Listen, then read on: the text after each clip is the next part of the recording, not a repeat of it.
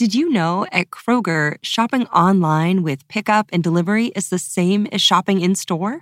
Same low prices, same personalized deals, same rewards, with no hidden fees or markups on your same family favorites, like Honeycrisp apples and pasta sauce.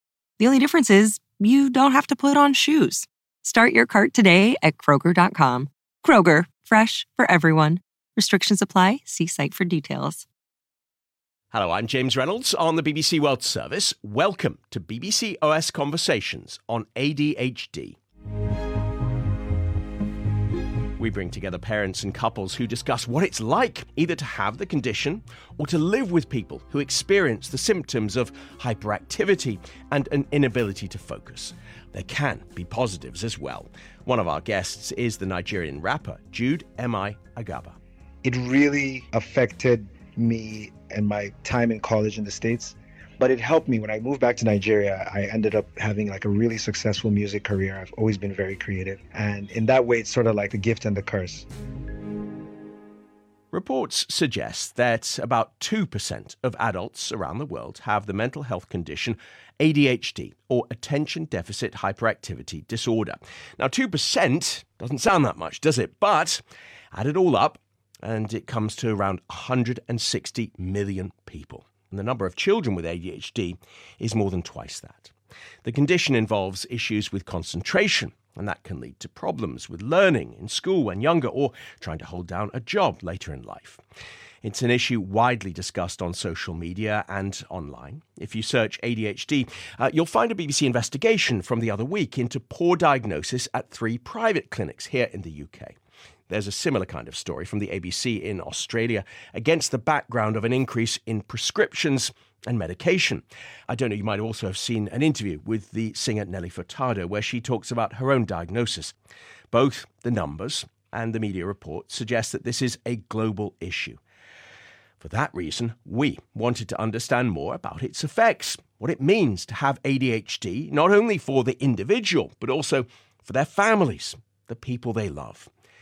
We brought together 2 mothers whose kids have formally been diagnosed with ADHD. Jane lives here in the UK with her teenage daughter Maria, neither are their real names, by the way. And Sylvia, who you'll hear from first, is in Nairobi, in Kenya, with her 3 children between the ages of 11 and 16. She refers to them by their initials, A, B, and D. I have 3 boys. 2 of them are on the autism spectrum, and one has ADHD, convulsive disorder, and intellectual challenges on top of the autism. And it's not been an easy road because, first of all, here in the African continent, it's something that we're just getting conversant with because of lack of awareness and the generalization about it just being indiscipline issue and misconduct and just hyperactivity and generally the blame game that always comes to us, the parents, that you can't get a hold of your child, you have not raised them well, that's why they're not settling, they're being all over. For baby B, later is when the ADHD diagnosis came as late as actually when he was 10, that is last year, early this year, just after he turned 11. It was just becoming too much, having to handle the 2 special needs boys. It makes it very difficult to also have to handle ADHD on top of that. And the medications and trying to find the right school, the people who can just walk with you the journey, because the first thing is everyone, your neighbors, school, out in the community, is that the judgment when he can't settle. That hyperactivity, when we go somewhere and 30 seconds later, he's touching this one, he's talking to that other person because he's over-friendly. And in this community these days, people are very introverted and not as social as it was back in the days. So it breaks you as a parent when you are looking at your child being themselves and you want to do anything to just make it quote unquote normal or just calmer and less stressful, because anywhere you go, you can't settle, you can't sit. So even going out becomes something you think about and you're just like, I'd rather stay home because I'm just going to come back triple tired. Sylvia, what difference did it make in your life and your son's life to have that formal medical diagnosis? The good thing is when you know what you're dealing with, it makes it a bit easier to look at the angles of how to handle it. Before, it was just like, why are you not listening? Do I have to say things 10 times? Do I have to tell you something 30 seconds again? I have to repeat myself. As a parent, before you know what the issue is, it's very frustrating, to say the least. And we are humans at the end of the day. You love your child, but it pushes your buttons to a point you feel like you're losing your mind. Jane, our other guest, with your beautiful daughter, who on this program we'll call Maria. First of all, Sylvia, you having 3 children with neurodivergent issues, I must say I raise my hat to you. Your life is a great deal more challenging than mine. I only have one child. She's 18 now. But like you, it's been a long road since her childhood, difficult behavior, different behavior, and my buttons being pressed and just slowly things just becoming so difficult that you are starting to think that this can't be normal. There came a point when she started to approach puberty that I think the challenges outside in school, academic life started to be so great for her that then it really kicked in her ADHD sort of properly. You have boys, but I have a girl. So in girls, ADHD is a kind of sneaky one. It manifests itself very differently. It's not so much physical hyperactivity. It's anxiety, it's inability to focus, dreaminess, and emotional sensitivity and sort of extreme emotional reactions to everything, and injury prone, clumsy, and not fitting in with your contemporaries, not making friends or feeling bullied all the time. Everything is difficult. So as a mother, like you, I love my daughter and trying to understand and support. But then when we went to secondary school, she was a very keen dancer. So her hyperactivity perhaps was there also. But because she used to dance ballet several times a week, repetitive movements and practicing at home, it was hidden by that. But once she stopped ballet, she became older, and the academic pressures at school, having to study subjects that she didn't like, having to have results in subjects that she didn't like and wasn't good at, like maths and chemistry, etc. It became intolerable, her life. And she started to sort of go towards the breakdown, which she eventually had a year ago exactly now. And that's when she had psychiatric help and support. And then we went for the long road for diagnosis. I had to go private. And she has just started medication 2 weeks ago. And we are hoping that her life will turn around because of the medication.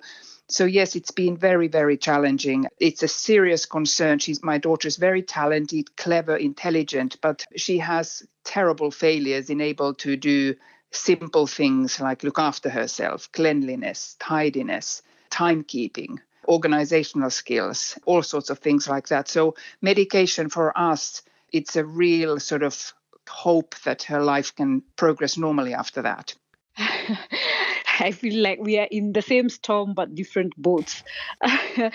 And it's a glimpse. I'm like, thank God, at least I'm trying to have the interventions now, because we're just getting to puberty. And the same struggles of self-care, understanding safety for me has been a challenge, because my son has been hit by a car. He's fallen from the first floor. He's had an accident where when he was still younger and crawling, he walked into a bucket of hot water. And I'm looking at like, oh my God, every time you see a phone call from school, like, what now? These are the things you just adjust, and you cry and you're like, it's going to get better. And every day you tell yourself that it's going to get better, and you pray about it and you do everything you can. And for us as parents, even as Jenna said, it really gets to you, and you just want to do the best that you can for your child. And the challenges, sometimes mine just started speaking the other day. So it was also nonverbal. It would only be that time when you're taking a sigh of relief that, oh, today they're calm. Little do you know that there is something else creeping in their body. At least he's gained some communication skills, and he understands pain. He takes instructions. As much as you'll send him, you can't do more than one instruction for him. It's like, bring me a cup with water. You can't say, bring me a cup and then pick a plate and come. Halfway through, he will see the TV and he will get distracted very, very easily, which makes it also hard for him to interact with other children, and it affects their self-esteem. because even now you find that other children don't want to play with them. And you see, when a child is asking you what's the matter and you have no answer because you want them to just blend in and just be integrated in everything, yet when you try and every time it fails. When it comes to school and the teacher tells you that they cannot take in academics. I think the more I become informed, and especially now after diagnosis, I think the expectations towards our children have to be different. I can now see what is possible for my child and what isn't. And then my behavior also, I know how to manage her better. And I think that when your children get a little bit older, you will probably be able to start to have this kind of relationship with them that you can guide and support. But you're right about the self-esteem that before the diagnosis, especially because they cannot understand as well as others, or they can't follow, they can drop their attention. So they feel they are very bad at school. The teachers think they're bad. So it affects on self-esteem a lot. My daughter's self-esteem has become so much better now that she knows she has a condition and it's not her fault. So for her, it's been a great thing to have this diagnosis, and for me as well. And I trigger less as a parent because I know now that I need to be very understanding and supportive. As much as I'll be busy trying to work, trying to do, and trying to balance life, when they call upon you, you're just there for them to give them that reassurance that, yes, I see you and I hear you and you're doing great at it. Yeah. Yes. Yeah. As a parent, that is the greatest thing you can do, is just to keep on reassuring them that you are just fine as you are and you are doing great. But it's very tiresome as a parent because it's never ending. There's constant crisis and there's constant need, and it wears you out, and you have 3 of them. So you need support as well. Jane here in the UK and Sylvia in Nairobi on their shared experiences, challenges and solutions in supporting the kids they love. You're listening to BBC OS Conversations on ADHD from the BBC World Service. The mothers we just heard from mentioned the creativity of their kids, and that's because despite being mainly known as a disorder that involves lack of focus, ADHD can result in periods of hyperfocus and creativity. And that's something we'll hear about in our next conversation between 2 couples thousands of miles apart. We have Becca and Charles in the United States, in New York. Becca is British. She was diagnosed with ADHD later in life. Charles also has some of the symptoms, but he doesn't have an official diagnosis. They're joined by Jude Abaga and Eniola Mafe in Lagos, Nigeria. Eniola, or Eni, was diagnosed with ADHD in 2005 when she was 19. Her husband Jude, familiar to many as the rapper MI, also has symptoms. I am undiagnosed, but I think when I was around 19, I saw symptoms of ADHD and I was like, I'm definitely that. I was in the US at this time, really young. I was just like, I'll just manage. I'll just keep doing what I do. It really affected me and my time in college in the States, but it helped me. When I moved back to Nigeria, I ended up having like a really successful music career. I've always been very creative. In that way, it's sort of like the gift and the curse. Right before we got married, we started really talking about what it would mean like to have ADHD. It was the first time I took a look at its impact. And I remember I just had a moment where I was filled with so much sadness. We had a really sad day. I hope she doesn't mind me sharing, where we were both accepting that we were going to live with a partner that had ADHD and really truly grasping the implication, because it really shapes so much of how you interact with the world, that when you're aware of it, I had a feeling of like almost helplessness. And what Google said to me was that people with ADHD will live difficult lives. That one line helped me feel seen, but it also is sort of the reason why I think talking about it is so important, because when people don't realize, they end up having to bear something else, to wear another cloak throughout their life, which is like being lazy, being distracted, being, unfocused, unserious, being too passionate, being too emotional.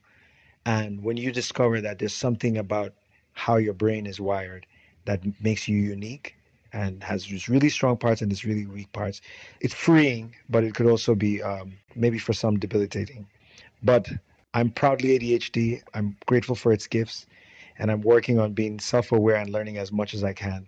I'm going to just sit back away from the microphone, do that incredibly awkward thing where I leave you guys on your own. But I want to do that just to try and foster the conversation. So I'd love the two couples to speak to each other and ask questions, and I will be listening. Hi, Charles. Hi, Becca. I think for Enya and I, it was a little bit of a moment for us making the decision to still get married after we realized how much more difficult, how many more partners we would have in this wedding. I don't know if you guys have had cause to reflect on that or think about that as a couple. I don't think we did, but that was maybe through our unique sort of way we got together, in that we had a long distance relationship for like 10 years. I mean, maybe the ADHD came into that in a way, and it was like, this is the longest thing I've ever stuck at. And with my stubborn nature, I'm like, I'm not letting this go. I've committed to this, of course, because we're in love and everything. My mum would always say that you could never get me to do something if I didn't want to do it. Sometimes I'm just really determined, which is such a great contrast between how can you be so determined to do some things yet procrastinate and have no desire to do others. And that's what's a real struggle with ADHD. It's like, and that's why it feels sometimes like such a one or the other. You know, when parents say that their ADHD child will concentrate on video games but not actually do their homework, and they don't understand the levels of concentration in different ways. And I mean, that's something I struggle with all the time. But I don't think we ever felt that ADHD was coming between us. Because it was interesting what you said about being creative as well and being into music, because Charles and I are both artists. Well, I'm a designer, he's an artist. We have that creative nature. So I think there's something to that as well that makes the relationship a bit different.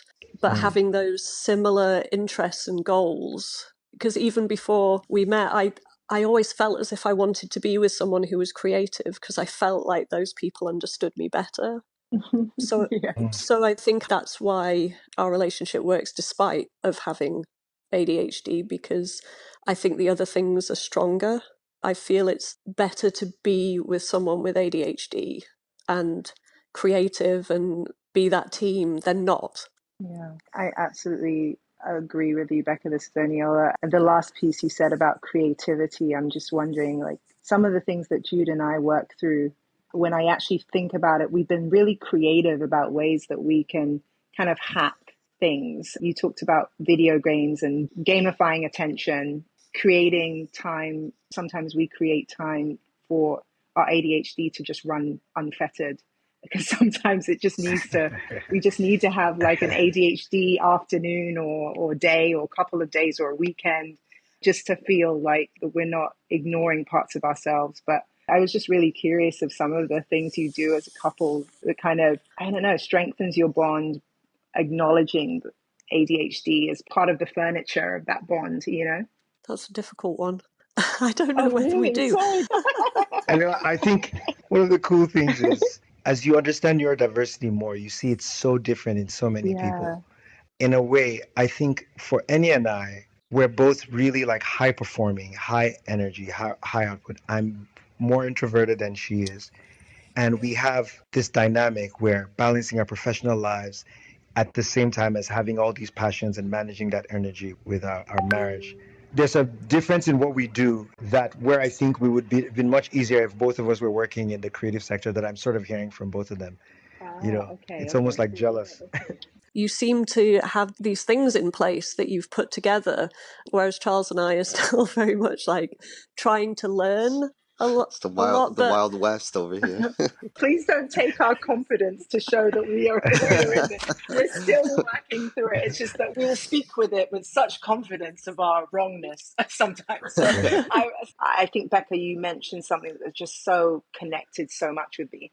I always used to wonder why it didn't work out with people and how I could be so misunderstood. And I will say that the first person who actually knew what to do and understand me as a friend first, but also as my partner, was Jude. Maybe part of it is his creativity and his amazing creative mind, that he was able to take the complexity of me and things that didn't quite fit or didn't make sense with a supposed A-type personality woman who, yes, I'm an executive who struggles with executive function. But I don't always wake up like this. Or, he was able to take all of the different characters within me and understand it in ways that would confuse others who would think very linearly, or he was just able to get me and also be curious enough to ask, like, what happened? And usually maybe someone else would walk out, or they would call me a different name or something like that and shut off. Yeah.